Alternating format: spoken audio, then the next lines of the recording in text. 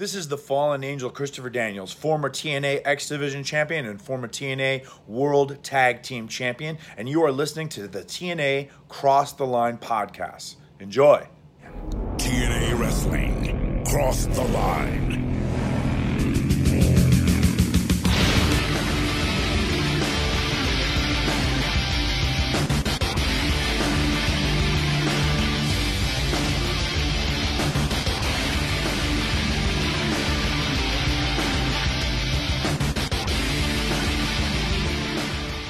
And we're back with episode 150 of the TNA Cross the Line podcast. I am Bob Conley Jr., and with me, as always, is Dallas Greeley. And Dallas, it is the go-home show before Final Resolution. Dude, I can't believe this right now. It's crazy. Yeah, it's really crazy. We're about to see the first pay-per-view of 2005, which is only going to lead to some even bigger pay-per-views and a lot of first times, including the first Final Resolution. So it's shaping up to be a pretty damn good show. And I wasn't sure. I didn't really... When I think of big shows that I like, Final Resolution doesn't usually come to mind. So as we're seeing the build for this and the matches are coming together, I don't remember this at all. So it's feeling real good to me right now. I couldn't tell you the last time I watched Final Resolution 2005.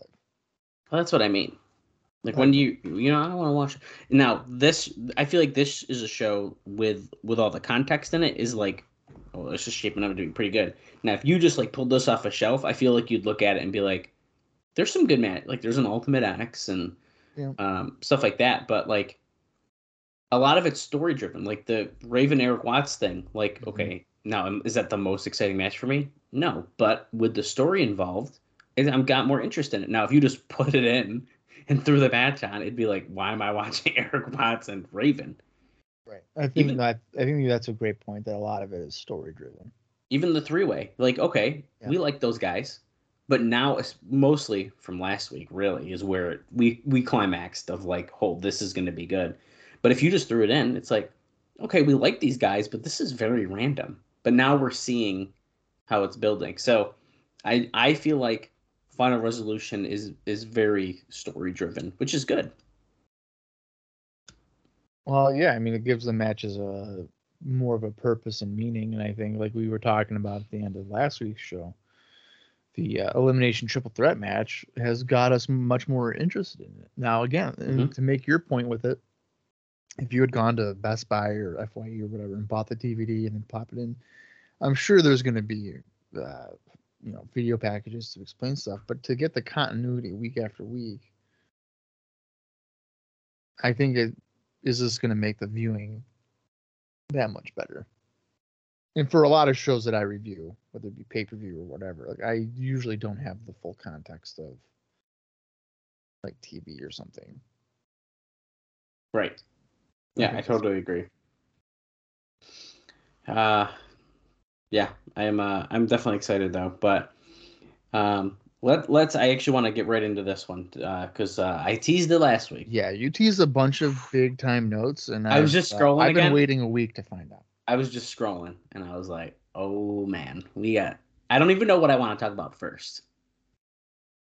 But let's cover what happened last week. We're going to talk a couple notes about last week. Hopefully I'll get those all out of the way, and then we'll talk about some really good stuff. And then I still have stuff during the show. So it's going to be a good week here on the TNA Crossline podcast. So you would say that this week's episode is more of a storyline episode.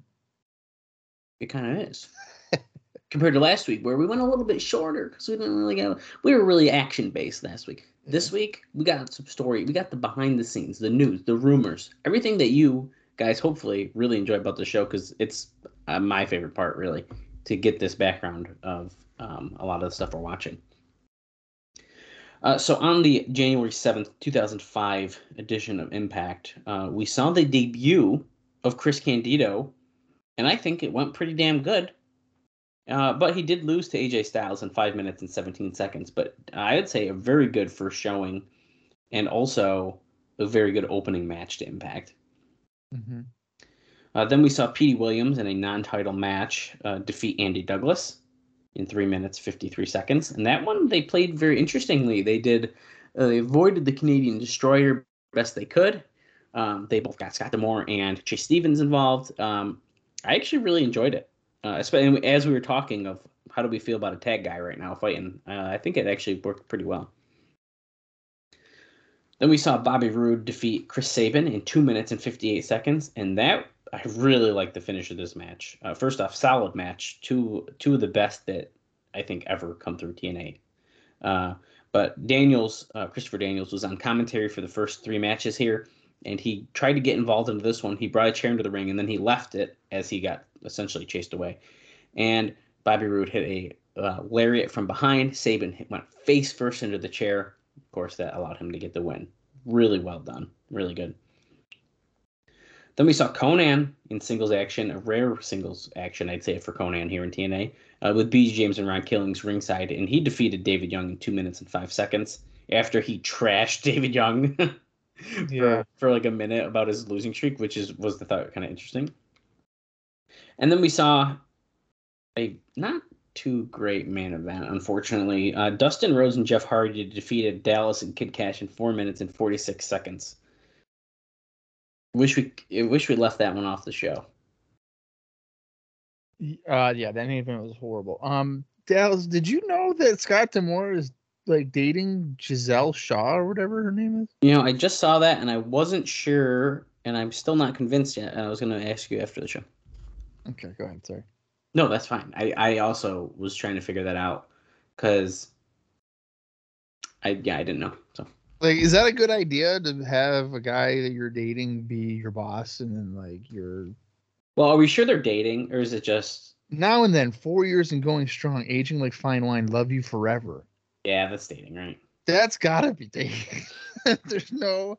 How long has she been with Impact? Has she? Maybe it's like, hey, I've been loving my contract.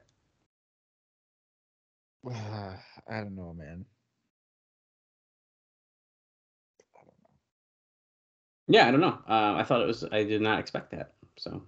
I thought Trey Miguel and Giselle were dating like 6 months ago. Was that an angle? Wrestling ain't real, doofus. Yeah, I literally just read that. I think that was. I think that they're more just friends, though. But whatever. I don't. What do I care? I don't know. This is just Twitter's weird. I don't know what's going on. Yeah, right, it really is. I just caught my eye and I was like, "What the fuck?" So right. A couple other things that we saw. We saw a training video with Jeff Hammond and 3 Live Crew. We're going to talk about that. I have a note about that. We also going to end up wrestling, isn't he? Probably. Potentially. We also saw Raven get caught in his wobble eyes there. Eric Watts caught him. He lined to DDP. There was a beatdown DDP, and Eric Watts made up. The classic, he's standing behind me, isn't he? Yeah. And then we saw the segment we also talked about already that we really enjoyed, where Jeff Jarrett was essentially confronted by all 3 men that are going to be in the match. And there was a huge pull apart. He accidentally hit Scott Hall. Kevin Nash almost lost his mind. And then, of course, later in the show, we didn't even get a celebration at the end of the match, really, before we saw Kevin Nash and Jeff Jarrett screaming at each other backstage at the Impact Zone. So, some good stuff. Did you not mention a big segment?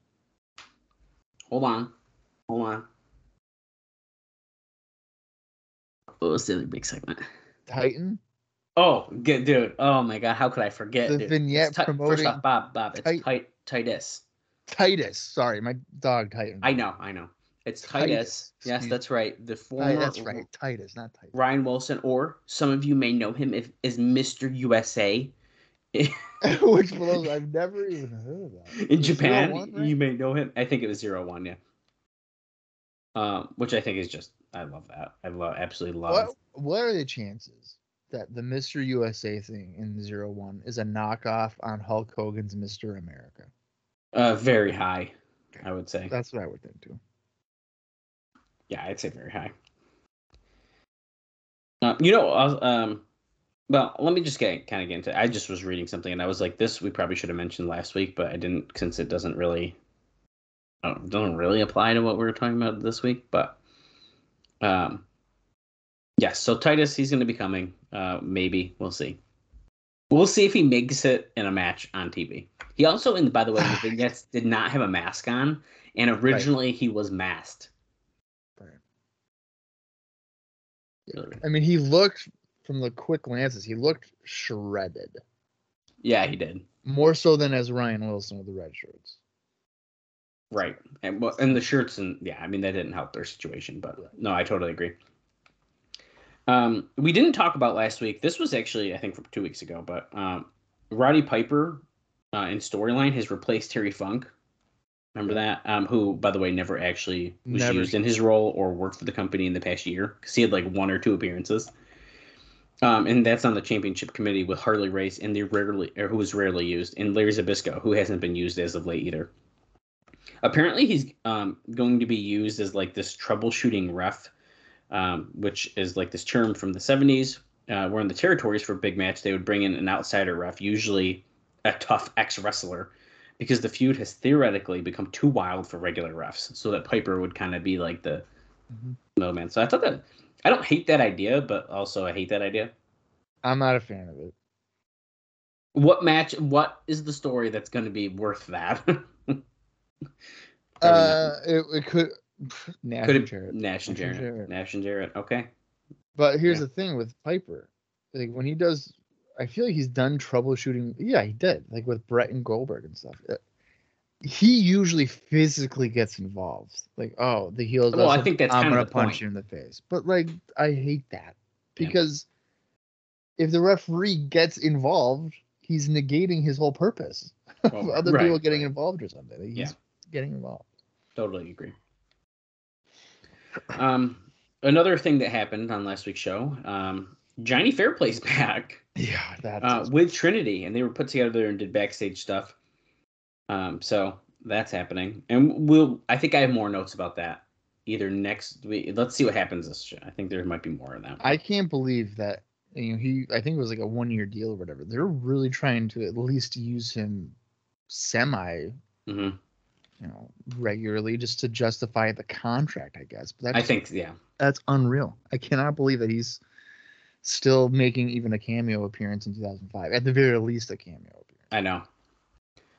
In the building, there were signs such as "Free Ron Nemi." Or is that how? Nemi, yeah. Nemi, yeah. You know who I meant. Which, by the way, is the guy we've talked about recently who Fairplay pressed battery charges against when he allegedly hit Fairplay in the parking lot of a bar in June. So people had free Ron signs, essentially. And I didn't actually notice those, but they were there. Now, we might see them more on this episode. It's the same crowd, so... they were apparently right in front of the camera. Also, Kenny King and Hawk Youngkins of Tough Enough fame were at the show in the stands. And apparently, Youngkins was going wild in front of the camera. Now, I don't know who he is, so I might have just not even noticed. But I do know. Okay, that's funny you mentioned that. Okay, I know who Hawk is. Okay, and at one point during that Tough Enough season, he was seen as like one of the favorites to win. I recently, and by recently, like a few weeks ago, because NWA Florida or IPW, I think it's IPW, they have a YouTube channel, and there's a shit ton of matches. Like Jeff Jarrett's match is on there from like 2003 or whatever. Wow. Well, Hawk had a match for Florida, and I am not exaggerating when I say it may be the worst wrestling match in professional wrestling history. And then afterwards, he goes, "I'll be back," and like whatever. And then I looked it up, and then he was never brought back. Oh my god! So there's that. Hawk he had a good look. He might have got hurt during Tough Enough too. I can't remember, but that does not surprise me. I wonder if we'll see him on camera or something. Well, yeah. We'll try to notice him between Hawk and Kenny King. I'm curious. I mean, if he's going wild on camera, he must be on the hard cam side. Right. Or opposite of it or whatever. So. Right. It's also noted, and I even pointed out during the show, they didn't use any local job guys and only used a small crew that you can see costs being cut again. So this is, which is interesting that Bob noted, well, why would you pay him $300 versus $100? But I think it's contract wise, because maybe they would have used them in a different role in the show anyways. I don't know. Yeah, but their contract thing is it's paid per appearance. I know, but I feel like they still would have tried to use them on the show in some way anyways. So because even if it's a backstage segment, you're getting paid your rate. That's what I mean. So The big angles were Raven bragging to DDP that he had turned Watts against him and was controlling Watts. Of course, as we mentioned, Watts heard it, found out Raven was lying to him, causing problems, and went after Raven. They ended up hugging. And then Dave says, why not, since DDP had laid out Watts in every step of their feud. Raven and Watts was added to the pay-per-view. Tenay interviewed Jarrett, turned into that big brawl with Hall, Nash, Brown, DDP. Jarrett accidentally hit Hall and teased Hall and Nash dissension with Jarrett. And they're also working this 2-week Chris Sabin versus Daniels program where Daniels' role is a heel who is the most talented guy never to hold the X Division title. And, of course, he cost Sabin the match, which is adding to the match they're about to have on today's show. So pretty exciting stuff there. Let me see what other notes I have about last week's show before we get into the good stuff. And there's a lot of good stuff. Hold on 1 second. Okay, yeah, we talked about this, Jeff Hammond. So the latest celebrity idea angle is to have announcer Jeff Hammond wrestle. Now, the working idea is for the February pay-per-view to coincide with the start of the NASCAR season, to have Hammond, the voice of NASCAR, team with one member of 3 Live Crew against Michael Shane and Kazarian. Now, of course, they started this angle with a brief segment on the show where Hammond was training with 3 Live Crew, and Shane and Kazarian made a bunch of NASCAR jokes at him. And then later in the show, on commentary, we didn't really hear it much because we were talking, but Heyman went off on how they disrespected the NASCAR fans who love the X Division. Which is kind of funny, but that's disappointing because you know that Jeff Hammond and whoever he teams up is going to beat Kazarian and Shane if that happens. Right. And that sucks because I like Kazarian and Shane. I agree with that. Everyone, including Rhodes, ended up high on Candido, so this is good. So he will end up being a regular here. That's awesome because that's good. He had a really good showing with Styles. Mm-hmm. Rhodes had seen him while doing indies for a while here and felt that he was clear-headed and in good shape, and that word was going around the taping as well. So he's very excited. Well, it's good to know that Dusty is paying attention for his IWA Mid-South bookings. There you go. 12 people in the crowd that he saw that Chris Candido was level-headed and doing well. Exactly. After nearly losing his job, Jeff Hardy arrived several hours before the taping started. Uh-oh. That's right. Now, interesting to note, Jeff Hardy and Jeff Jarrett are close these days, so he seems to think that he essentially can arrive late and, there is a feeling that Hardy knows he can't get fired. Still, he was punished by being taken off the taping originally. This was 2 weeks ago when he arrived, or after it started, and they were like, we're not using you. Okay, I think I have one more last week note, and then I got some good stuff. Oh, shit. So the booking plan for TV was to build the idea that Jarrett and Nash for 116 for Violent Resolution, as they went off the air with the pull apart, which we saw. Right. This will most likely not happen on that show. Apparently, at this time, Brown was the plan to win the 3-way at first, but changes can be made as of late as the day of the show. The idea, either way, Rhodes wants people to think that it's going to be Jarrett and Nash, thinking the match would be the best as far as getting buys. And Dave says, actually, if they guarantee Jarrett will lose to Brown, that would probably be the best. Right. Rhodes is with the mentality that just because Jarrett and Nash have the names, that they mean more pay-per-view, more on pay-per-view than Brown. But Dave kind of goes on to say, that it's a different time, or if they had any kind of casual audience base, that he kind of thinks that would change. But and he kind of breaks it down a little bit and talks about WCW and all this stuff that I'm not really getting into, but pretty interesting. And I think that's very clear from what we saw already, that it's definitely the direction they want you to think we're going. Yeah, so Dusty's basically saying that I'm trying to bait and switch my audience. I want them to think that they're going to get Nash and Jarrett, but nope, you're going to get Jarrett and Brown. Yes, definitely. See, it's shit like that where that's how you can lose. If that's what you think the fans want, and you're going to actively not do it, that's how you lose customer confidence. Mm-hmm. Or a customer, wanting to come in and watch your show. That makes no sense. Yeah. No, definitely. It would be like all right, like 2005 Royal Rumble, right? It's the year where who won that Royal Rumble? Cena?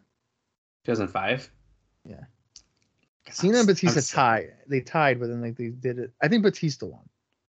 Oh yeah, it is. It's got to be Batista. Is it Batista? Isn't that the whole thumb? Yeah, because Yeah, thumbs yeah, up, thumbs down. yeah. Batista, right? Yep, okay. yep. So that'd be like the WWE on all the television, being like, guys, Batista is probably going to win the Royal Rumble, and then you tune into the Royal Rumble, and then like Sylvain Grenier wins the Royal Rumble. And you're like, what the fuck? Like, you guys on the whole thing of TV were telling me that Batista was going, like, it was pretty clear, teasing it with Triple H. And at the end of the show, it's like Sylvain Grenier has won the Royal Rumble. Like, what the? No. So like, now, is that a ridiculous comparison? Absolutely. But Sylvain Grenier was the first person to enter my mind. I was going to say Hardcore Holly, but then I pivoted. I wonder what Bob's been watching recently. Well, I was watching 2002 WWE before we. Sylvain Grenier. But he wasn't even there yet. He was there in 2003. Sure. It's true. He wasn't there yet. Yeah, this is super interesting though, and I'm curious. I'm really excited to see what happens on this episode of Impact. To what else are we gonna do before Final Resolution? Out of the 3 pay-per-views that we have gotten, 3 monthly pay-per-views, this is the first go home show where I'm like, what's gonna happen? I agree with that. I'm like, well, where are we going? Like with Turning Point, it was like, what? Not a big deal. And then Victory Road, we had 9 weeks or whatever it was. Yeah, so we were kind of like just ready for the pay-per-view. We This one, it was like last week they finally did stuff where it was like, yo, what's gonna happen next week? Yeah, okay, like, yeah, exactly. I agree. Well, you'll be glad to hear then that apparently these new time slots starting at the 4 p.m. on Friday, they're already causing problems because some West Coast systems carried an NBA game. So Friday at 4 p.m. It didn't air. And it notes that he believes that New York didn't carry either replay show. Oh, wait a minute. So it airs 4 p.m. West Coast, which would be 7 Eastern. So there would be an NBA game because it's technically no, I think it's 4 p.m. like everywhere. I think that's the way it is, just like 4 p.m. Well, because 4 p.m. in New York is 1 p.m. in like LA. Yeah, but I think they might just air it at 4 p.m. anyways. Like 4 p.m. local time. Right. But then 4 p.m. in LA is 7 here. So there would be an NBA game at 7. Oh, I see what you're saying. So at 4 o'clock, which would be 7 in the East Coast, there could be a game that's on that channel that would be preempted or whatever. Right. No, I see what you mean. Okay, let's just get into this stuff. I'm going to start with this one because I think this is the one I more or less want to kind of get out of the way. Well, the pro wrestling steroid issue reared its head this past week. Oh God. When Hector Garza was arrested on January 3rd at Bush Intercontinental Airport in Houston. Oh, no. And was found with a small quantity of anabolic steroids in a strange case. Now, we're going to deep dive real good into this. So, hang on tight. This is the one you wanted to skip over real quick? This guy is getting a push on TV, and he just got busted with steroids at the fucking airport. Well, because the other one is the more shocking stuff to me. This one's this is a big deal, and there's a lot to talk about. I think this is actually a big deal. This is pretty big. And they have a lot of stuff about it. So it's not that I think this is all good stuff.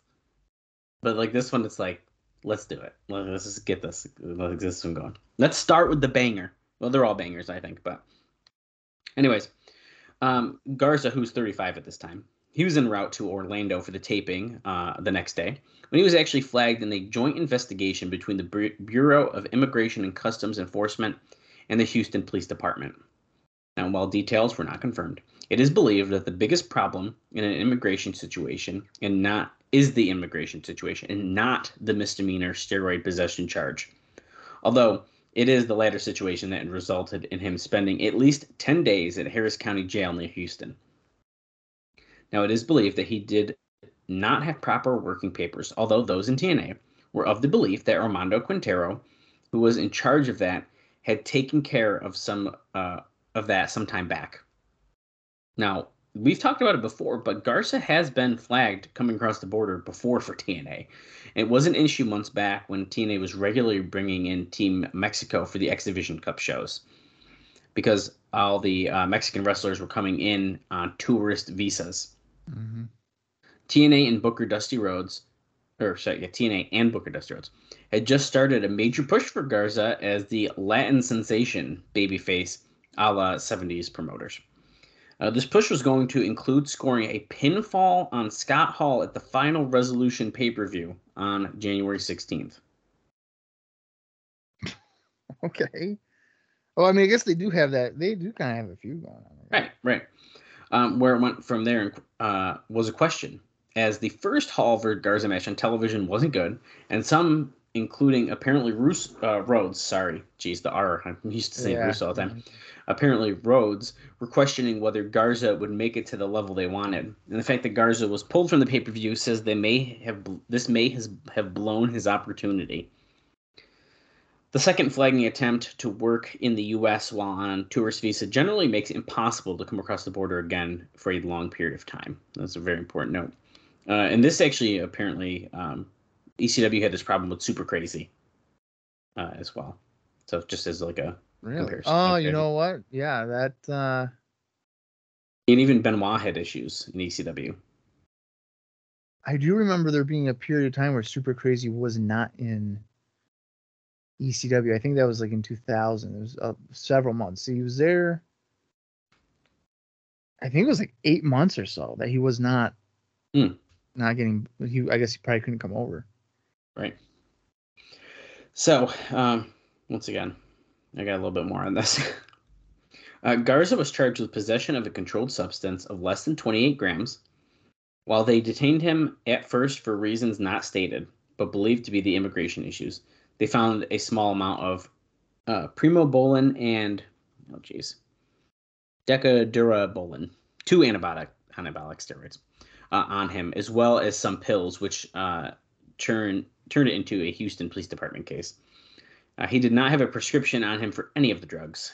The amount was small enough that he was still only charged with a misdemeanor, and that wouldn't affect his immigration status. Still, he was advised against posting a $1,000 bond to be released from jail because of fear or deportation. Others experienced in legal workings in Texas say that they stay in jail and failing to post bond to keep from being deported makes no sense, as whether he ends up being deported or not from the situation would have nothing to do with if he posts bond. Garza has a hearing scheduled for January 12th in Harris County on the charges. And Dave kind of does like a history about steroid stuff, which I'm not really going too much into here. But the laws are different in Mexico, where you can buy drugs over the counter without a prescription. After Garza was arrested, his brother, Humberto Solano Jr., who wrestles as Humberto Garza Jr., mostly around Monterrey, faxed Houston police a prescription from Dr. Luis Banda Robles, of Monterrey from the 2 steroids for treatment of a knee injury dated December 29th. However, Dave says in real comedy, the patient's name was listed as Hector Solano Garza as opposed to his real name of Hector Segura Solano. So they used his wrestling name on the prescription.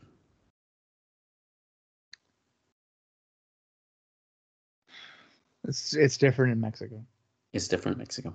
That's just all we got to say about that. You can just use your worker name. And so apparently that works. No, or are we trying to say they're fudging it? I think that's kind of what it's kind of getting at. Like, did the brother write down his worker name and not his real name on the fax to try to prove it? Is that what we're getting at? I kind of feel like that's what we're getting at. No, I don't know for sure. I don't want to speculate, but that's the vibe I'm getting from it. I could see it that way, and I also could definitely see them just giving the doctor the worker name, and the doctor being like, "Okay." Now, I think I'm gonna just look here live. At least wrestling wise, this appears to be the end of Hector Garza in TNA. I wonder if he got like banned. If I'm looking, American company. if I'm clicking on some names, it looks like eventually he does. Now, I don't know some of these without clicking on every single one of them. And that's 2011. I see a flag that I can like click on and be like, oh yeah, that's a US company. So Okay. it's a while, dude. Yeah, it looks like most of these are all Mexico. Yeah, these are all Mexico companies. That surprises me that they didn't.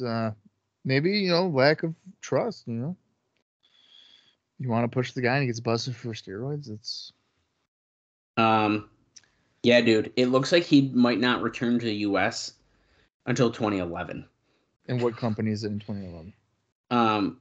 I don't know if it's the first one, but it looks like it is Texican Lucha Libre Productions, and this is some event in Laredo, Texas. Yeah, I mean, it looks like almost like they brought the guys over for that. Right. But literally, I'm trying hard to see if any of these other ones are. I mean, that might be literally his last appearance, like in the United States. I mean, I'm not finding on TV. Well, not even on TV, just on like in a wrestling ring. Like wrestling in the States in 2011 might be the last one. Yeah, because all of these are all Mexico. And of course, he unfortunately passes away in 2013. But he had to have gotten like banned or something. Yeah, it's not good, unfortunately. So I don't know if we'll hear more about this, and I guess that's kind of why I wanted to say let's just get this one out of the way. But it's a pretty big deal. They were going to try to make him. I actually really enjoyed Hector Garza. I think he's really good.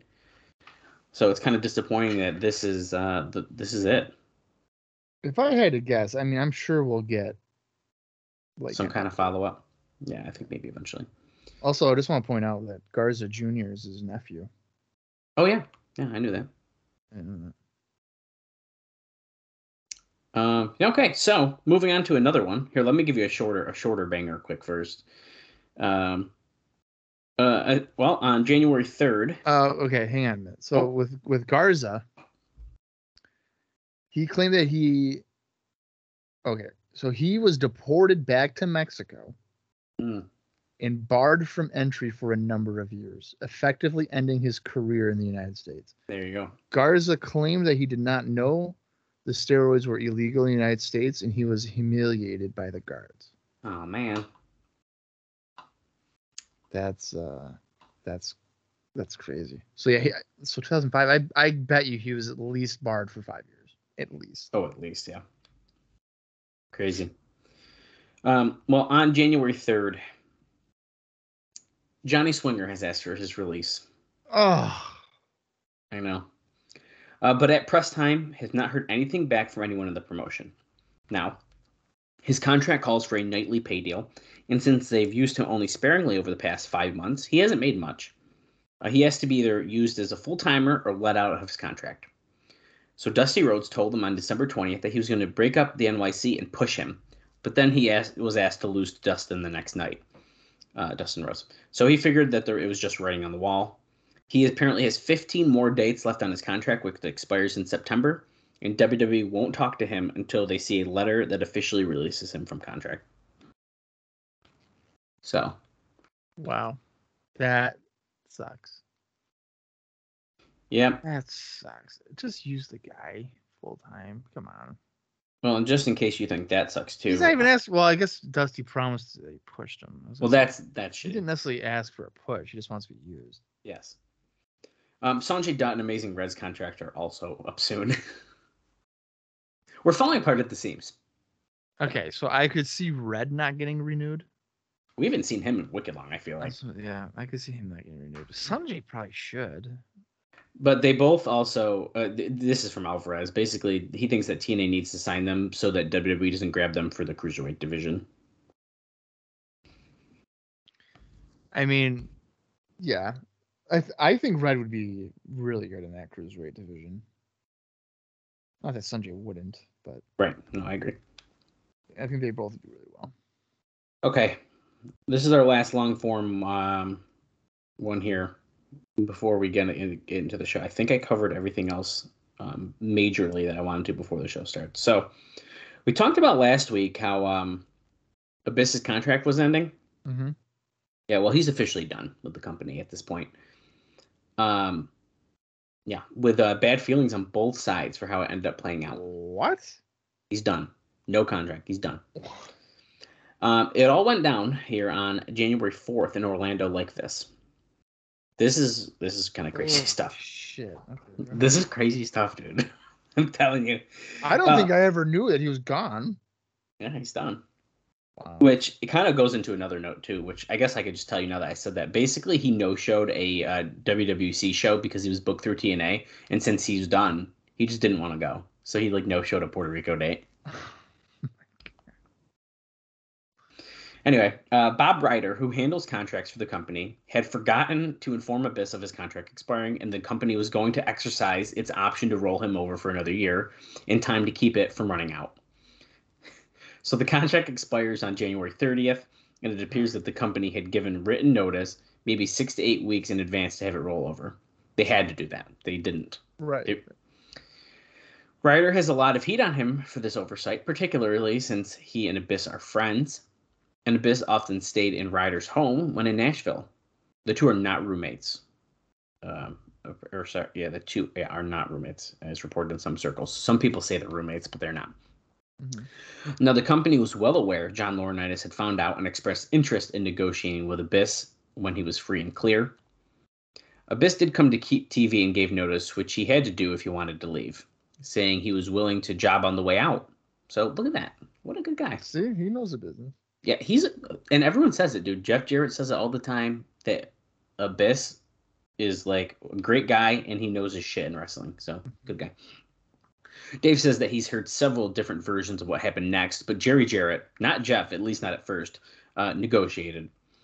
Jarrett asked Abyss how much he wanted to stay, and Abyss asked for a raise, believed to be about $1,000 per show from the $500 that he had been earning on his last contract. Jarrett presented the number to Dixie Carter, and she approved it. Oh. When Jerry went back to Abyss, he said he couldn't sign right then and there. He needed a few days. Jarrett felt since he gave a figure that they agreed to it that he should sign. They presumed that he didn't because he was waiting for Laurinaitis to make him an offer. And then Dave kind of goes into his background here about his working in the Indies and all that kind of stuff. But Jerry told him that if he didn't sign the deal right then and there, the deal was off the table. Now, Abyss is the type of person who is naive when it comes to business matters at this level, and also is very concerned with what people think about him. Mm-hmm. Which understandable. He recognized TNA and Mantell gave him his first U.S. break and made him a star to a degree and wanted to show loyalty. Now, other wrestlers he spoke to about the situation felt he was too concerned at that stage about showing loyalty, and at this point in his career, if WWE wanted him, he needed to take the offer. Abyss ended up mad that they would hardball him with the offer taken off the table if he didn't sign right at the moment. He complained and he felt Ryder dropped everything to make sure Harrison Storm, when WWE wanted them, got a raise and a promise of getting the tag belts, but Ryder didn't even want to meet with him. In the end, Abyss wouldn't sign. Jeff told him that if he didn't get a job or make it to WWE, then TNA wouldn't take him back, which left Abyss furious when he was telling the story to various wrestlers at the show. When Jarrett told Dusty Rhodes about this, they all made the call that Abyss was done at that point, even though he agreed to job out. This all took place literally right as the taping was starting. The show started 20 minutes late, and Abyss was, Dave says he believes, in the first segment, if not an early segment, which was actually changed as the show was being taped. Rhodes made the call to pull Abyss from the shows and pay-per-view, and his name should not be mentioned on the broadcast since he was heavily written into both the show with angles to build for this presumed TLC match with Jeff Hardy, and this made 3 tapings in a row. So that are causing issues, right? So we had the Savage walkout, Jeff Hardy arriving late, and now Abyss being pulled. So this is 3 tapings in a row where the tapings had to be redone just as they were getting started. The Hardy versus Abyss was pulled at the last taping, which we noted last week, but put back on when the decision was made to keep Hardy. Now, because Park used the Abyss name in Puerto Rico before TNA, and Dave says, I've got no idea if TNA even registers the names of its wrestlers like WWE does, then WWE could have him do the Abyss gimmick. Now, knowing the way WWE usually handles things, the belief that anything that didn't come from them can't be a good idea, they'd be probably against that happening. Well, I don't think Abyss did anything wrong. I don't either. I mean, if he asked for a raise and they're like, okay, cool. Well, I'm not going to sign yet because I want to see what my offer is from the competitor. Right. So I don't think there's anything wrong. If I was John Laurinaitis, I would have done whatever I had to do to get Abyss. And Abyss should have just went. Should have just went. Yeah. It's this is pretty crazy though, isn't it? Yeah, it is absolutely crazy. I couldn't believe it.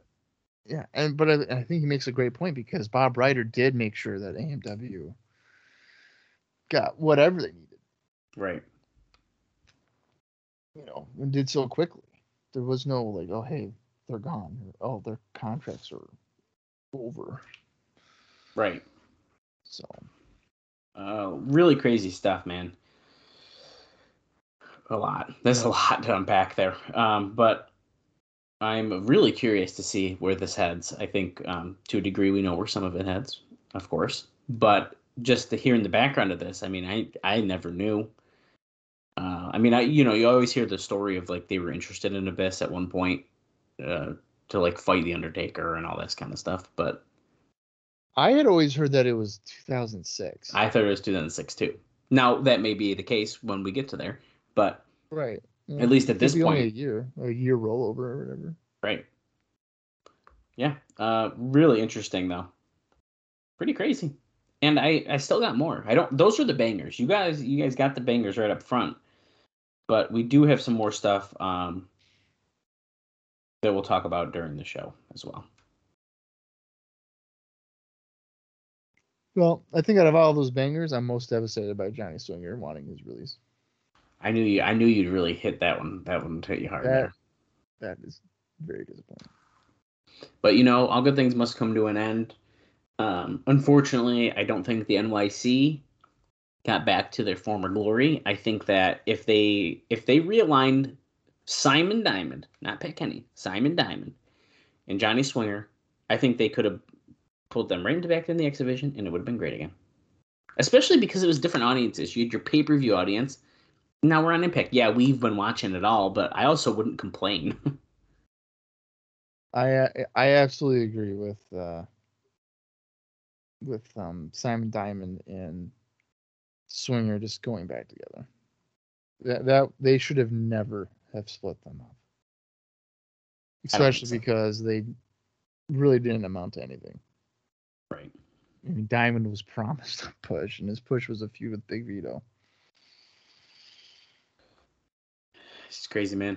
Sometimes the definition of push is different for people, I guess. Yeah, for real. But yeah, that's all I got, man, to kick us off here. As we should be aware still at this point, no explosion notes. I didn't say it last week, but I think it's just kind of a known thing. Our go-home show, and I still got some rumors of other people that I still haven't said yet that might come in the company as far as notes and more notes about people that we talked about last week and some other things. And dude, I got so much more to talk about. I can't wait. But we'll talk about that all during the show. All right. Well, then I guess we can get into this go-home show. I'm so freaking ready, man. Final episode before Final Resolution, which I want to point out, the Final Resolution name for January doesn't make a lot of sense because Final Resolution probably should be like December. Don't they move? Don't they move it eventually? I think they do. 2 December. I think they do. It's just kind of funny. Yeah, like final resolution. January Because is then the first resolution. Because then spoiler, then the Genesis kicks us off.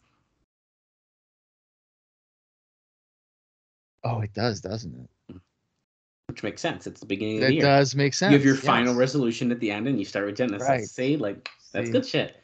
Also, I'm gonna say TNA pay-per-view names really fucking good. I'm just saying. I was, for the most part, there.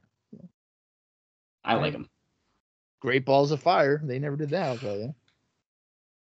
Yeah, exactly. Yeah. No, I agree. I think most of these names are pretty solid. So, all right, let's get into the January 14th, 2005 edition of TNA Impact. I'm gonna count down from 3. When I say play, that's when you're gonna want to hit that play button as well. And if you want to watch along with us, it's on Impact Plus, and it's probably in your own personal collection as well. So here we go. 3. Oh, by the way, the runtime is 44:21 approximately. Oh, a shorter one again. Okay. Yeah. Here we go. 3, 2, 1, play. This is TNA. The new face. I like this little intro. I just want the song to change on the main one. And of course, Bob, we are going right into some highlight packages from last week, which makes sense. Specifically, that big confrontation with everyone from the three-way and Jarrett. Mike Tenay booked it. DDP came in, was nailing Jarrett, and Monty Brown ran down. Here comes Kevin Nash in his big red T-shirt, clobbering on Monty Brown. The music to this sounds like a knockoff of Just Incredible's ECW music. You say that often, so maybe they just like that song a lot. It's Snap Your Fingers, Snap Your Neck that he used in ECW, but it sounds like it's just.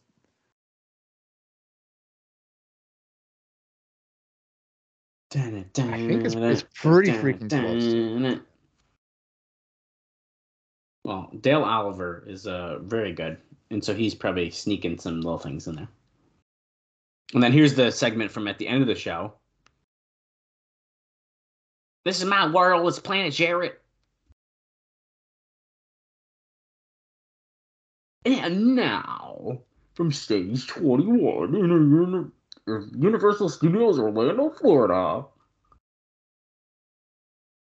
Yeah, same fucking song. Yeah. I'm not changing ours. I don't care. Not to this. No fucking way. Absolutely not. Same video. Like, they gotta do something here. Come on, guys. I have a feeling it's gonna be a while. I'm a little nervous, but our song is so cool. I'm not changing it. It used to get me so hyped. The final countdown underway. Now, Bob, look for those guys. Kenny King and the Hawk. There he is. No, I'm kidding. No, that's not. Fine. Oh, you know something I meant to mention on the last episode that I noticed, and they'll probably show it during the show at some point. On the hard cam side, there is a final resolution sign. Actually, it's right there. Yeah, I saw top. They showed it, and I think that they're just going to take the date off the top of it, and then that's like going to stay up for final resolution. Kind of how at like Turning Point they had the Turning Point. Sure. It's like a little preview of what we're going to see. Final resolution on pay-per-view. I love this embroidered red button-up Impact shirt that Don West has on. It's the same one Jeff Hammond wears and stuff like that, but it's so great. Jeff Hardy's in action. Dustin Rhodes.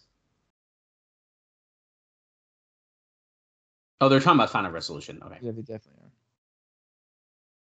So they're saying that Jeff Hardy will be in action at the pay-per-view? Mm-hmm. Okay. Oh, Roddy Piper, special referee.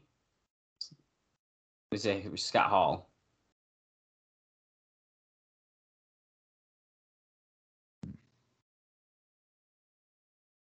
Triple threat elimination match. They just ran down that so quick, I think I missed half of it, but we are going to go over the card at the end of the show. Right. Of what we got before our next episode. And I hear Team Canada song to kick us off here, Bob. Oh, Canada. Eric Young. Bobby Roode ringside with Scott D'Amore as well. Did you see that Eric Young is potentially returning to the WWE? I did see that. That's unfortunate. Yeah, it is.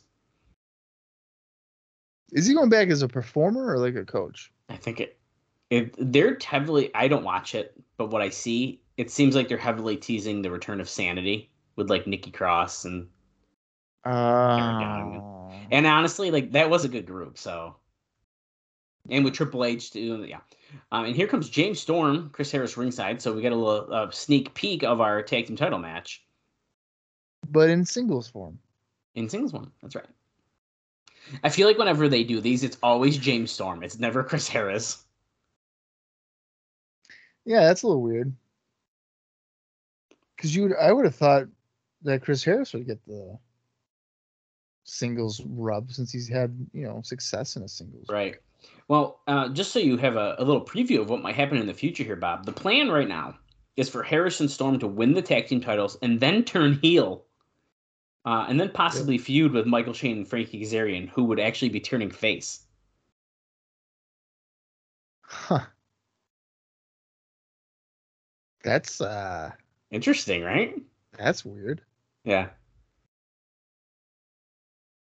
Wait, they're kicking Bobby Roode and Harris out. They're saying you guys got to go. Oh yeah, they should be on the up and up.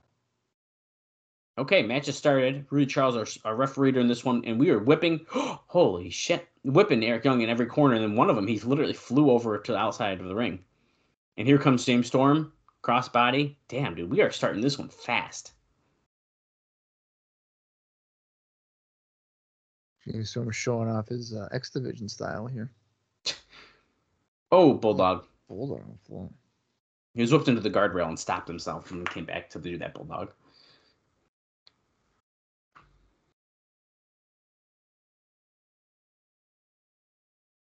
This has been all Cowboy James Storm here.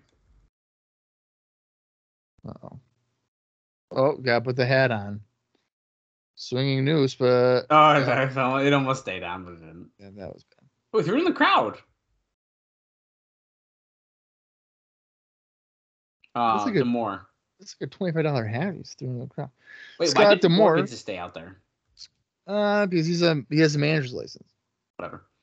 Scott D'Amore, who is dating the talent that he okay, there's a good chance, but I don't. Do we know? Like, that's just not a good idea.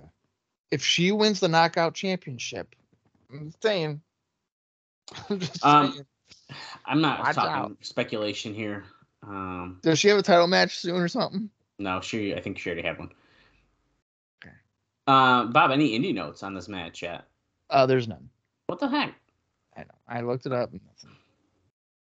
You know, the one time I look, and nothing. We're trading blows.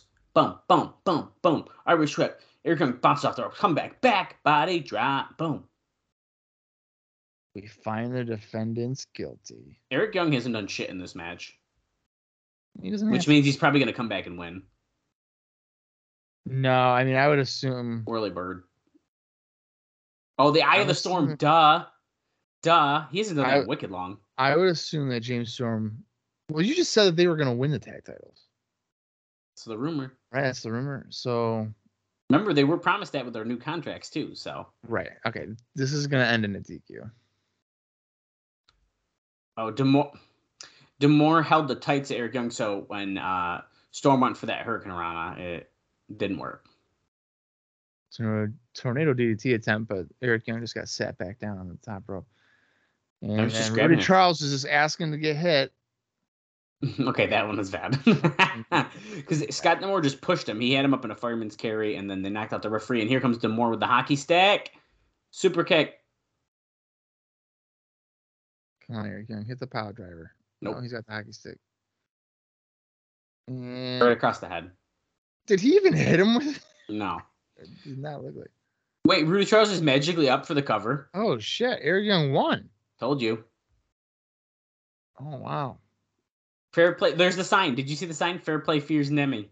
Right there. Oh, right there, yeah. That's crazy. I have a note about fair play, but we'll talk. I was going to ask about where was Chris Harris, and then I forgot that he got ejected. Yeah. So that explains why he wasn't there to help out.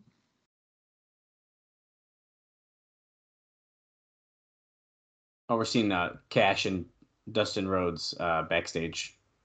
A highlight from he ran into him. Hey, your old man works here. We saw this already, I think. Yeah, we did. Well, so on that note, Bob. FSN has added another Impact replay to the schedule, so going forward, the show will air Friday at 4 p.m. And then they also have a 2 a.m. time slot for a replay, and also the Saturday night at midnight replay. And they're not paying anything extra for these two slots, these two replay slots. In case you're up at 2 a.m. or midnight and want to watch Impact. Right. They wanted morning, right? Like Sunday morning or something? It was like a Sunday morning thing, yeah. Honestly, a Saturday at midnight isn't the worst thing. It might be better than fucking Chris Candido. Fridays at 4. Chris Candido, another appearance.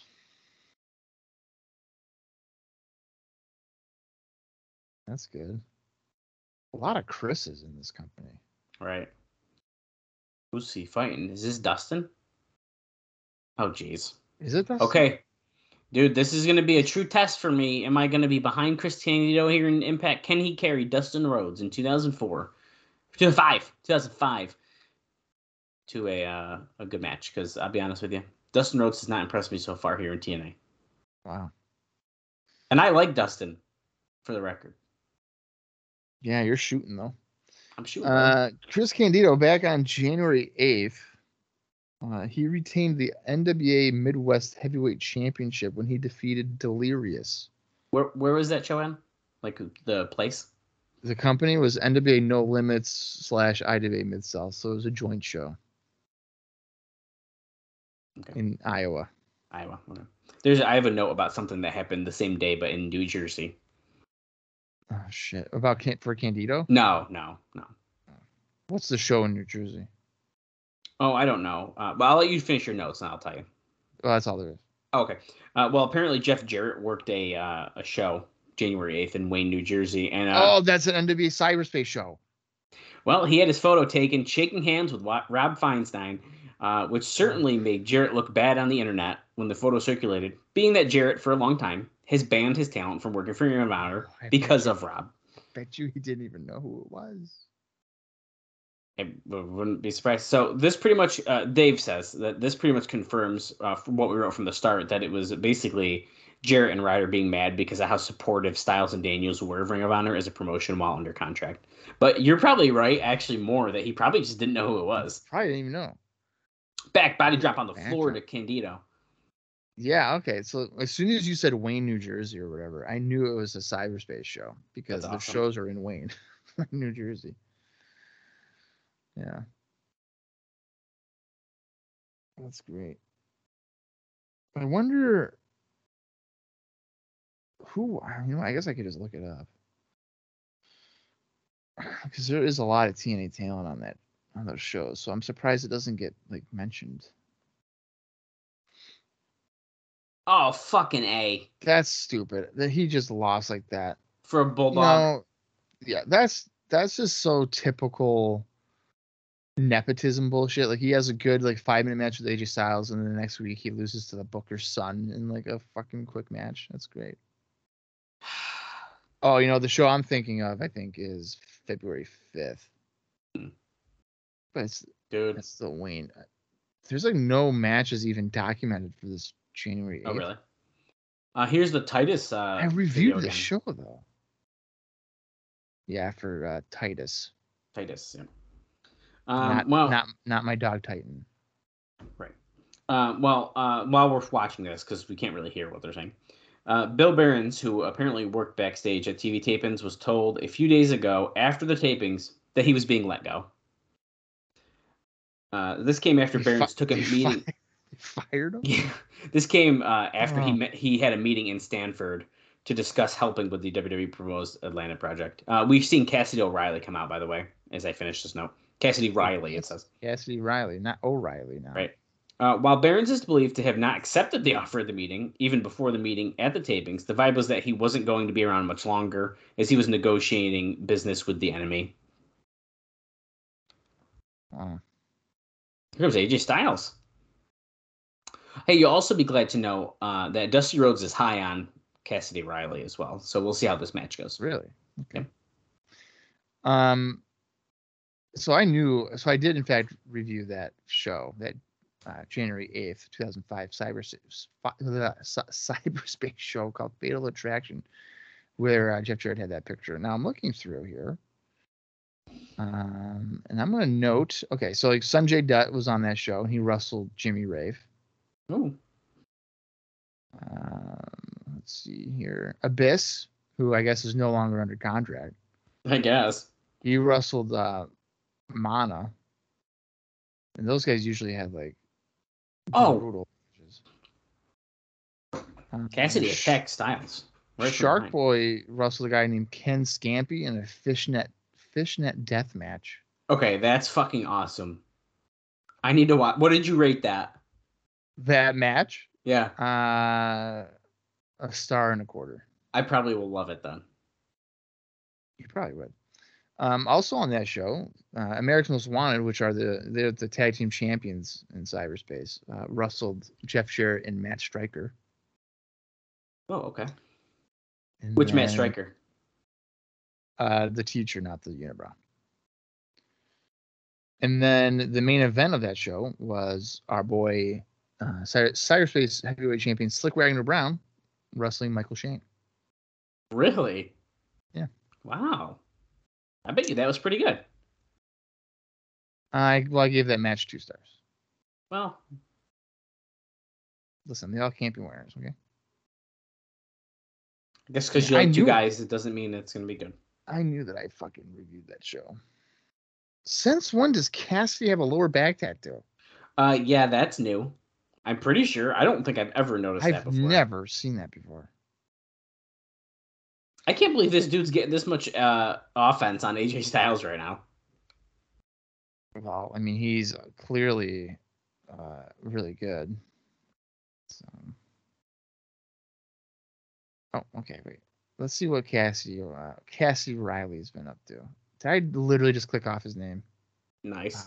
You are. Oh, he's mocking Styles with a taunt.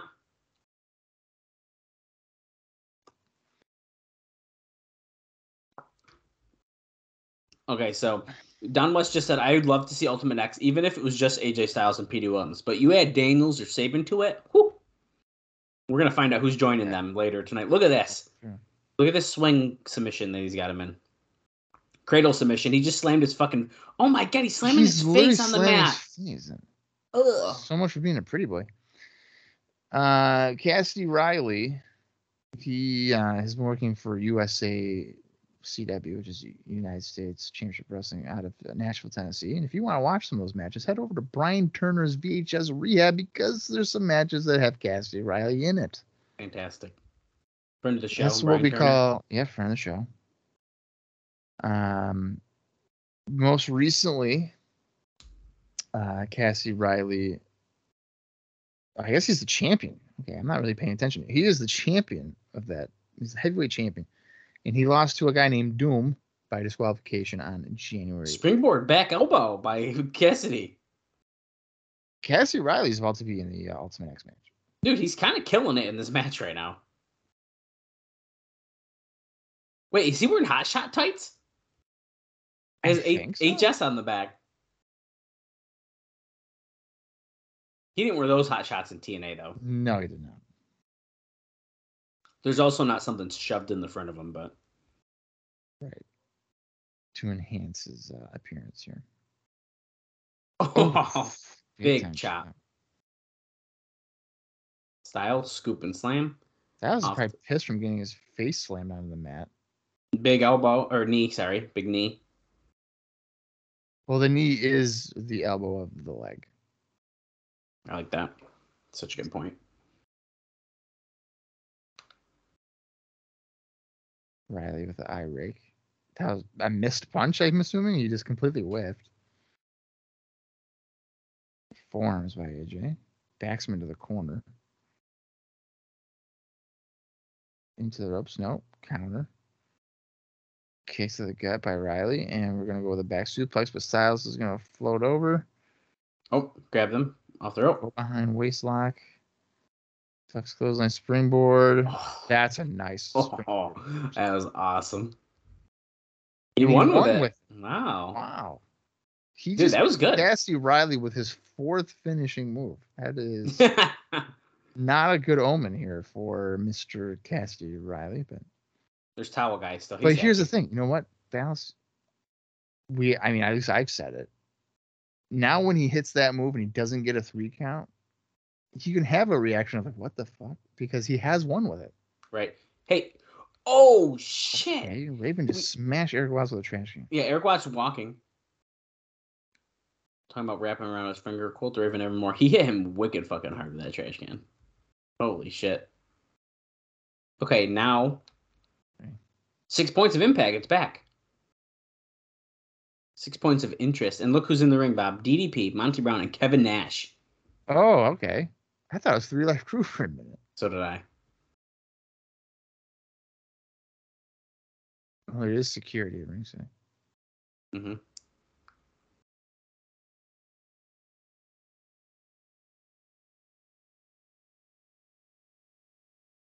Which one should I call you? DDP or Diamond Dallas Page? Come out of retirement.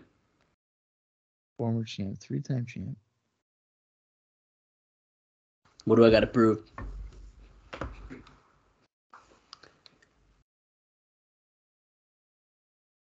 So he said him coming here was not all about Raven. It was a little bit.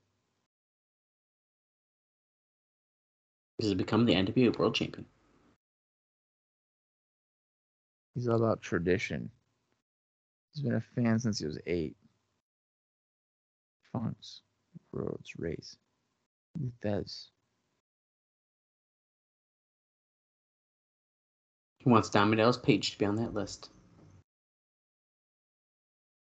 He feels better than he ever felt, and he's ready. Monty Brown's ready. Kevin Nash is ready. You've been chasing this title for a year now, Monty Brown. He calls him a AA ball player. DDP starts laughing.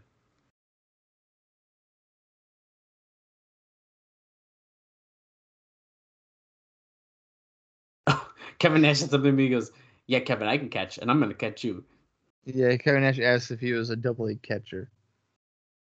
And he basically was like, I'm going to catch you with a pounce. Yeah.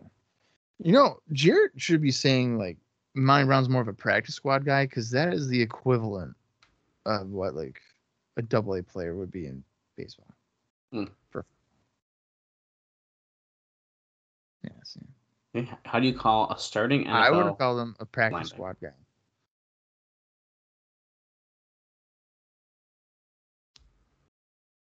DDP's talking shit again.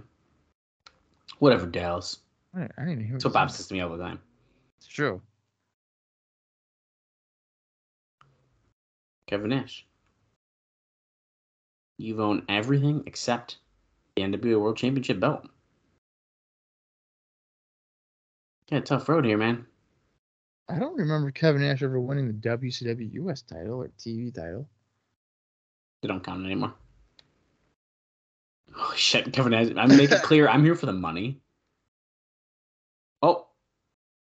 Fucking Jeff Jarrett. I hear him. Jeff Jarrett's like producing the segment, and now he's like, shut your mouth. Look, he's up in the thing, and look, they're trying to attack him, but the security stopped. Kevin Nash, see, they're really pushing Jarrett and Nash. Yeah, they are. Is that Jerry Lynn? Jerry Lynn. Holy shit. You know what? At least we know Jerry Lynn's there. Oh, there's Terry Taylor.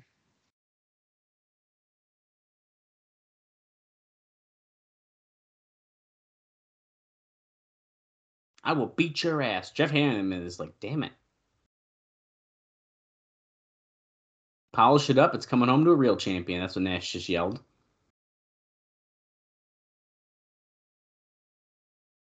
And now we're going right to, look at this, Johnny Fairplay and Trinity in Dusty Rhodes' office. We're looking for the clue. The list? It's in the box they didn't open. The one thing. They're looking over hay, bales of hay. Let's see what this says. Is it fair play? who wants to stay. A final resolution on pay-per-view, January 16th. The game begins. Come ready for anything. One will go. Two will stay. Why does Tracy keep looking at her boobs when she says two will stay? Trinity, why don't you just keep that? Johnny Fairplay goes, yeah, it's us.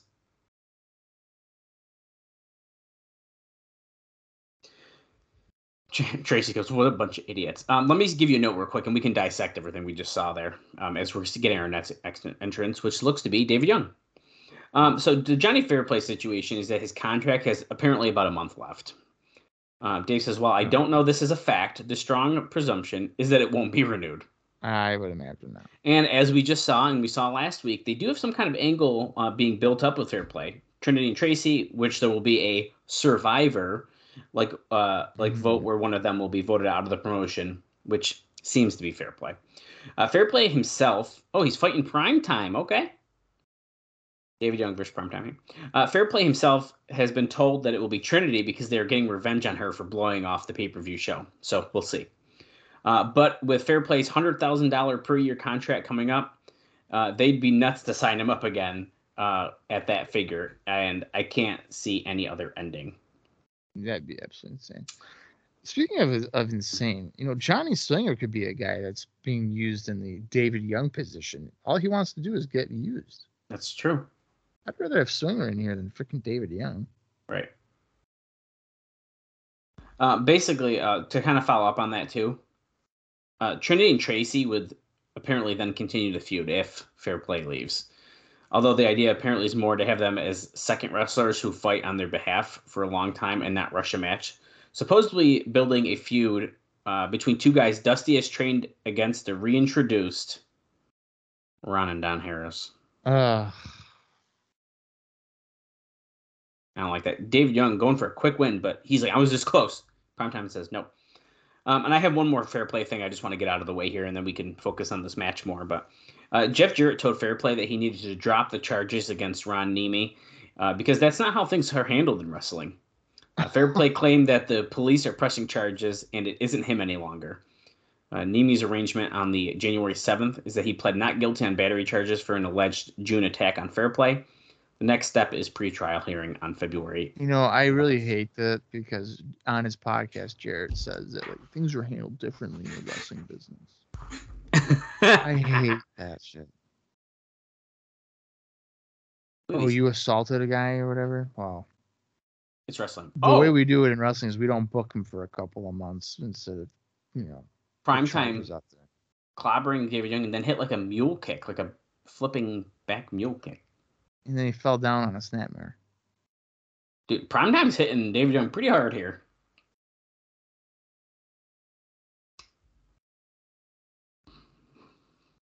This is my house. So how do you feel that they brought back Fairplay to just be friends with Trinity for like a hot second so they could just vote him out? So it doesn't even sound like it's a match. It's like another voting thing? No, it's a voting thing, it sounds like. Oh. Back throwing Primetime out of the ring. Fuck, that looked like it hurt so bad. Into a cameraman, too. And the guardrail. The cameraman and the safety rail.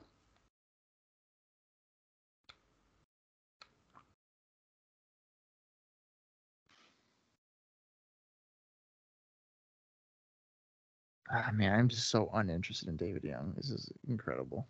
Yeah, sorry, David.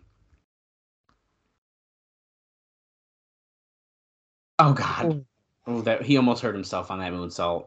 Going for the cover. Here's the thing, though. It's not even really David Young's fault. It's just that when you're programmed to watch a guy lose, I know, 40 weeks in a row. Mm-hmm. I mean, you're pretty much telling us what he is. No, I agree with that. He's like the Barry Horowitz of team. Play of the day. There you go. That's it. That should do it. That's right. The POD gets the win. Say my name. Dun, dun, dun, dun, dun. My house. Guys, we are 28 minutes, 41 seconds into this. Daniel Saban's up next, they're saying. Oh, wow. Wow. which means 15 and a half minutes. I mean, it's some decent time, probably. Good. I have more things I got to get through before that. So we're going to be back on in England, Bob. They reached a deal with the Wrestling Channel to air Explosion, Impact, and pay-per-views, starting with Turning Point. Explosion will air on Monday, Impact on Friday, and pay-per-views will air on Sundays. Well, that's good. Okay, good. There's another highlight package. This is perfect. Oh, you ready for another guy interested in the company? Well, sure. Rikishi is apparently now interested in working TNA, particularly after somehow hearing what DDP is getting. Now, I don't know if there is anything to this or not, but Rikishi heard DDP is getting $5,000 to $7,000 per week, and had signed an exclusive TNA deal. Now, Rikishi hasn't contacted TNA because when he was released, he was told he'd be brought back at some point, as long as he didn't go to TNA. Now he's realizing that WWE isn't bringing him back, so now he wants to potentially come here to TNA. Shane Douglas interviewing all of Team Canada here, including Johnny Devine. Would you bring him in? No. Absolutely not. Why not? I personally, I don't like him. You don't like the stink face? No. Now, as a kid, is it funny? Yeah, but like not like no. You don't chuckle now when you see it in old videos? No. The only thing I chuckle at is maybe the reaction to the people taking it. The best one is when Regal takes it and he like barfs or whatever. Oh my god. That's good stuff.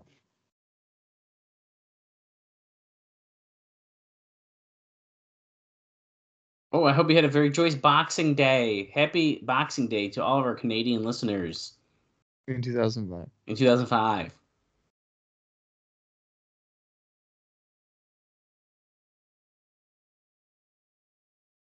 Ooh, they set in some goals for 2005. Now remember, he did say they wanted the NWA title, and right now the only one without a title is Johnny Devine. I'm just saying. That's true. 2 New Year's resolutions. 1, to continue to spread our dominance.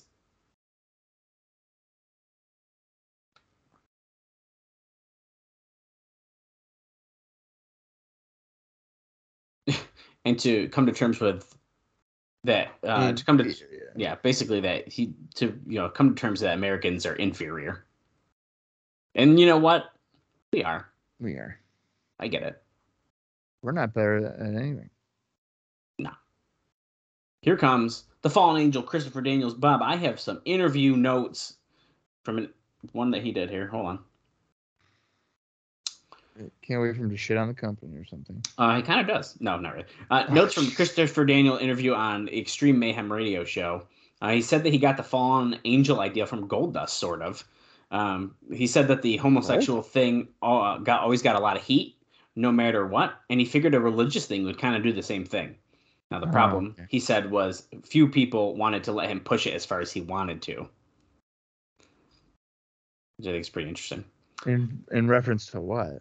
Like, he wanted to probably get a cult. Probably more like that, yeah.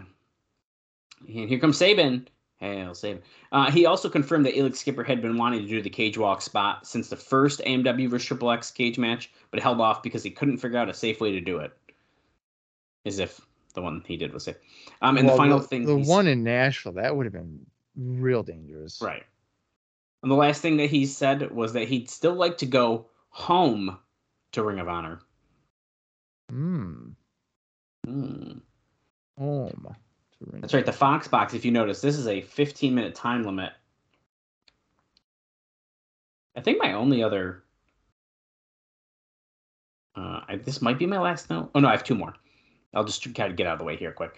IWA offered Banderas to TNA since TNA has made it clear that they're trying to capitalize on the Latino market to be a babyface Latin star. Now, Jeff Jarrett has apparently turned this down. Does not want him. Isn't that just a guy that we'll see later on? Yes. And I think I have one final note. And as we're in like an arm hammerlock right now, Billy Gunn is under the impression he's coming in to team with Road Dogg, and that Dusty will do a DX type group with Hall, Nash, and Sean Waltman. And Waltman, by the way, is about 90% coming back at this point.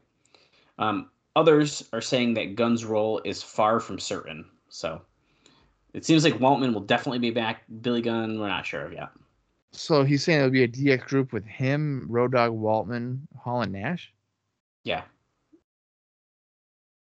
So you're just mixing NWO with DX? Yeah. And Daniels on the floor. Here comes Chris Sabin. Huge dive. Oh, God. Oh. Oh, God. He didn't. It looked nice, but he landed really hard on the ground. Yeah, I don't think he was caught really well. Our final commercial break. Bob, this is your opportunity to cover Indie Notes. Go! Oh, shit. You know what? There is one. You got to so bad. January 8th, Christopher Daniels teamed up with a man named XS, losing to AJ Styles and Kevin Steen for EWR in Quebec City, Quebec, Canada. And that show was Road to Glory. And the time for that match was 33 minutes and 59 seconds. And no, EWR, I'm not referencing the game. I know, that's what I thought about too. I figured you did. Look at this. Choking Sabin on the middle rope. Almost. Oh, that's not really like that. Never mind. He's just choking him with his legs, okay? You He had to say let a go. tarantula? Yeah, I mean, he kind of was falling back like that, but. Yeah.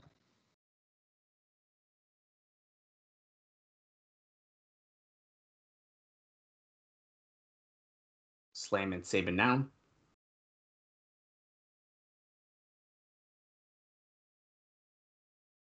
One, two, two. A figure four head scissor. There we go. Thank you, Tanae. Over the ropes. Over the rope. If you guys are following along, 35 minutes, 45 seconds.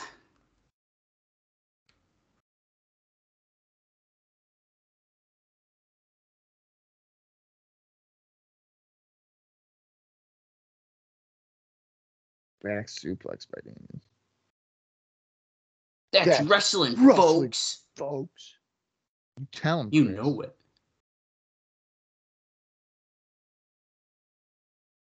Knee drop.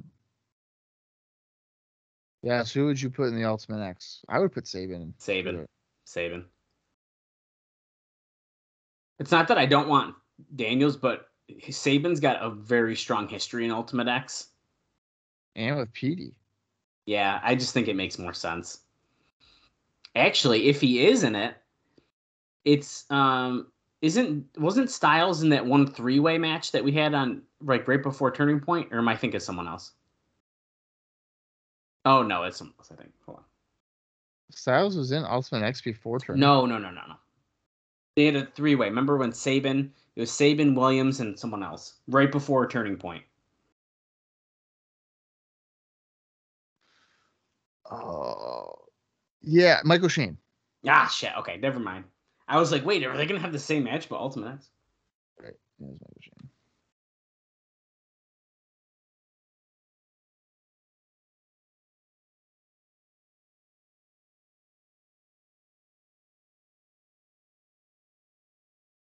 Okay, we're doing too many submissions now for me.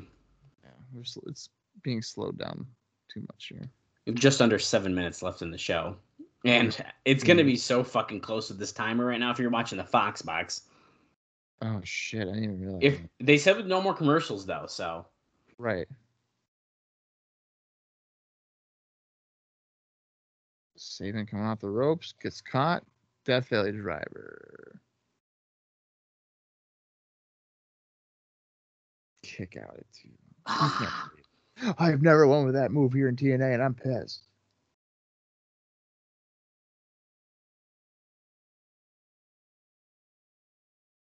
Again, just working on the upper body. Williams versus Styles versus question mark. Well, we're about to find out in about 6 minutes. Ultimate X match. That should be, regardless of who goes in, it should be pretty good. Oh yeah, I mean, I won't complain either way. Yeah.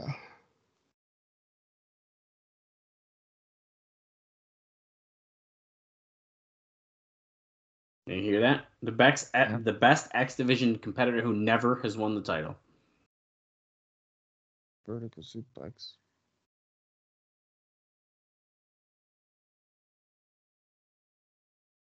Crowd's wicked loud again, by the way. Part of me feels like they're kind of overdubbing it. They might be. Actually, I think I had.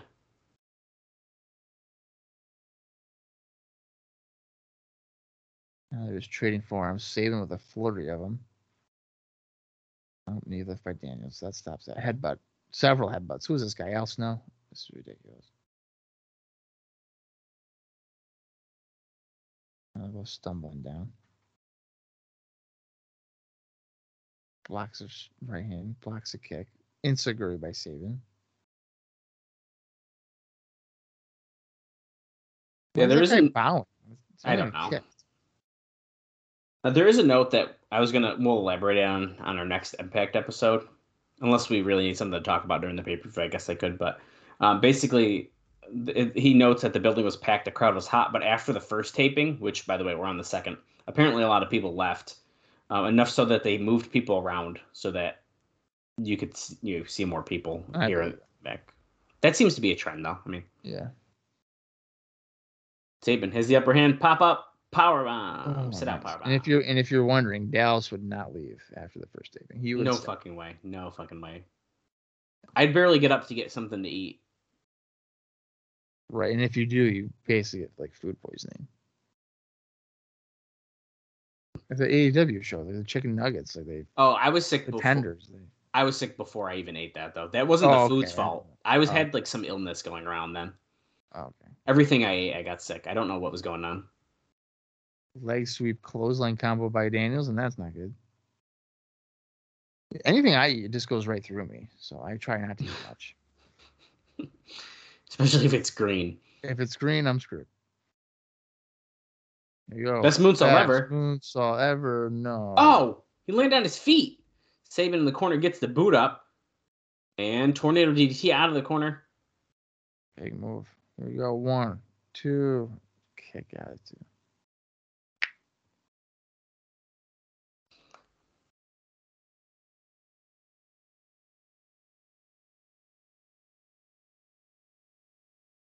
Think about what you're going to see January 16th. Oh. Spin kick to the midsection by Saban. Picks him up. Is he going for the cradle shock? Nope.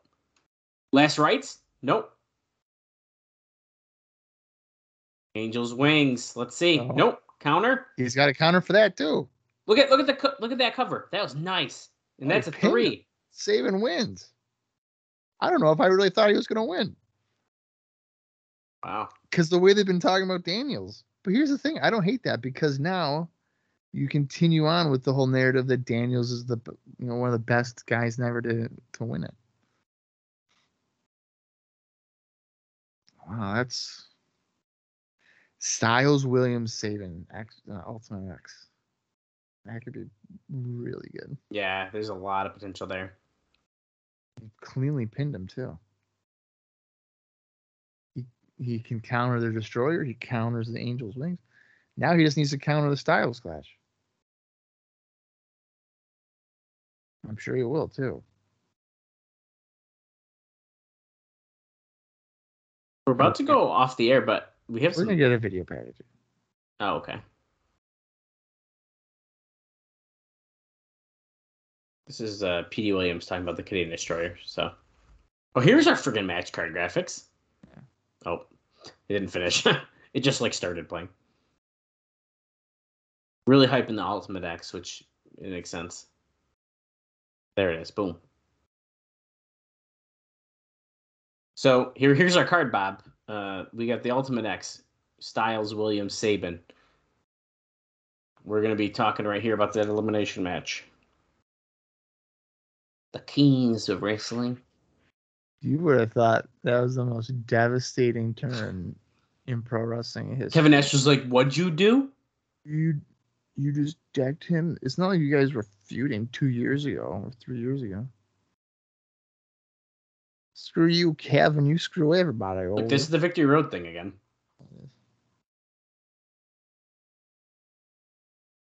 Barry Scott killing it with the voiceover here. I bet you this is pretty much the same opening we're going to see at the pay-per-view. Yeah, probably. Wait. Late breaking news. Hector Garza is no longer fighting Scott Hall.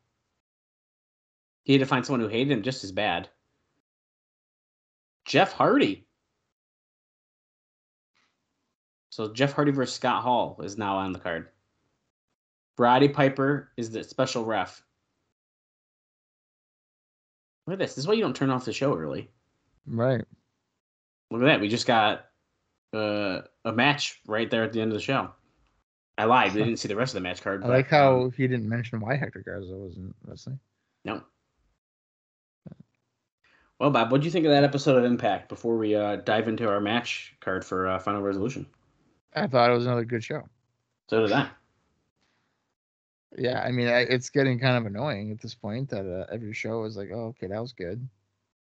But it was. I mean, I can't sit here and say it was bad. Yeah, I'd say so too. Yeah, I think it was good too. I don't think we need to, dive too much into that. I mean, we'll do a reminder on our next episode Impact of what happened, of course, probably. But yeah. I'm the only thing I didn't really like is the Candido thing. Well, that booking is bad. I didn't like that. Cassidy Riley and Styles had a pretty good match. Yeah. Eric Young, James Storm was hot right in the beginning. Primetime whooped David Young's ass. Yeah. And that last match was good, and now we have Sabin and the Ultimate X. No complaints from me. I enjoyed the 6 points of impact segment to further hype up that elimination and the title match. Yeah, good all around. So, Bob, would you like to run down our Final Resolution card then? Yeah, I will. Now, there's a couple of matches that I don't think have been announced, but they're pretty much, it seems like that these are just kind of like filler. Yeah, I think we're safe to announce this full card. Yeah, I'm just going to announce it. All right, so what we are scheduled to see, we'll see. Basically, the main thing here is that Jeff Jarrett will defend the world title. We don't know against who yet, but that will be the main event. Everything else, here we go. Ultimate X for the TNA X Division Championship. Petey Williams defending against AJ Styles and Chris Sabin. The Tag Team Championships. Team Canada, Bobby Roode and Eric Young defending against America's Most Wanted, Chris Harris and James Storm. Triple threat elimination match. Now, again, the winner of this match will then challenge Jeff Jarrett in the main event. It's Diamond Dallas Page against Kevin Nash against Monty Brown. As we just heard in the last 18 seconds of the show, Jeff Hardy will be in singles action against Scott Hall, with Roddy Piper serving as the special guest referee. Raven will be battling Eric Watts in a singles match. Kid Cash will be taking on Dustin Rhodes.